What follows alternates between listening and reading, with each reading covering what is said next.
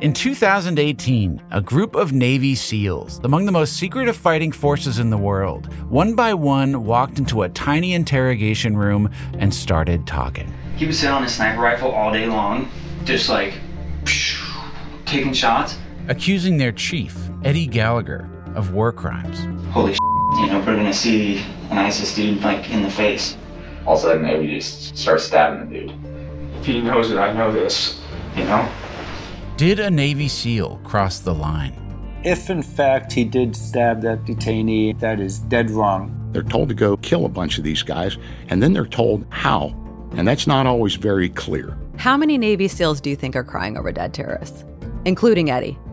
Since September 11th, 2001, American war has become more covert, and the Navy SEALs have become the tip of the spear. And your job was basically manhunting. Yeah, we captured hundreds upon hundreds of people. How blurred has the line gotten between right and wrong in war? We talked to more than 50 special operators to find out.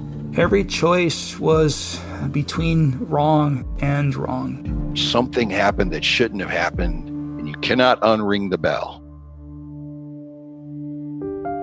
And so you can stand up there and you can lie. Objection. Argumentative. Overruled. That's what you understand. Inside the courtroom for the most controversial war crimes trial in a generation. Did you call this legal proceeding a joke? Yes. Did you say, somebody fire this judge? Whose courtroom is this? Yes. You understand that the judge is a Navy captain? And the SEAL at the center of it all.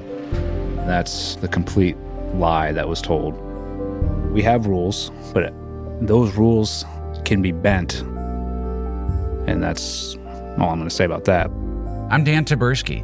This is The Line, an Apple original podcast produced by Jigsaw Productions. If you cannot see that line, there's no way to know which side of it you're on. Out now. Listen and follow on Apple Podcasts.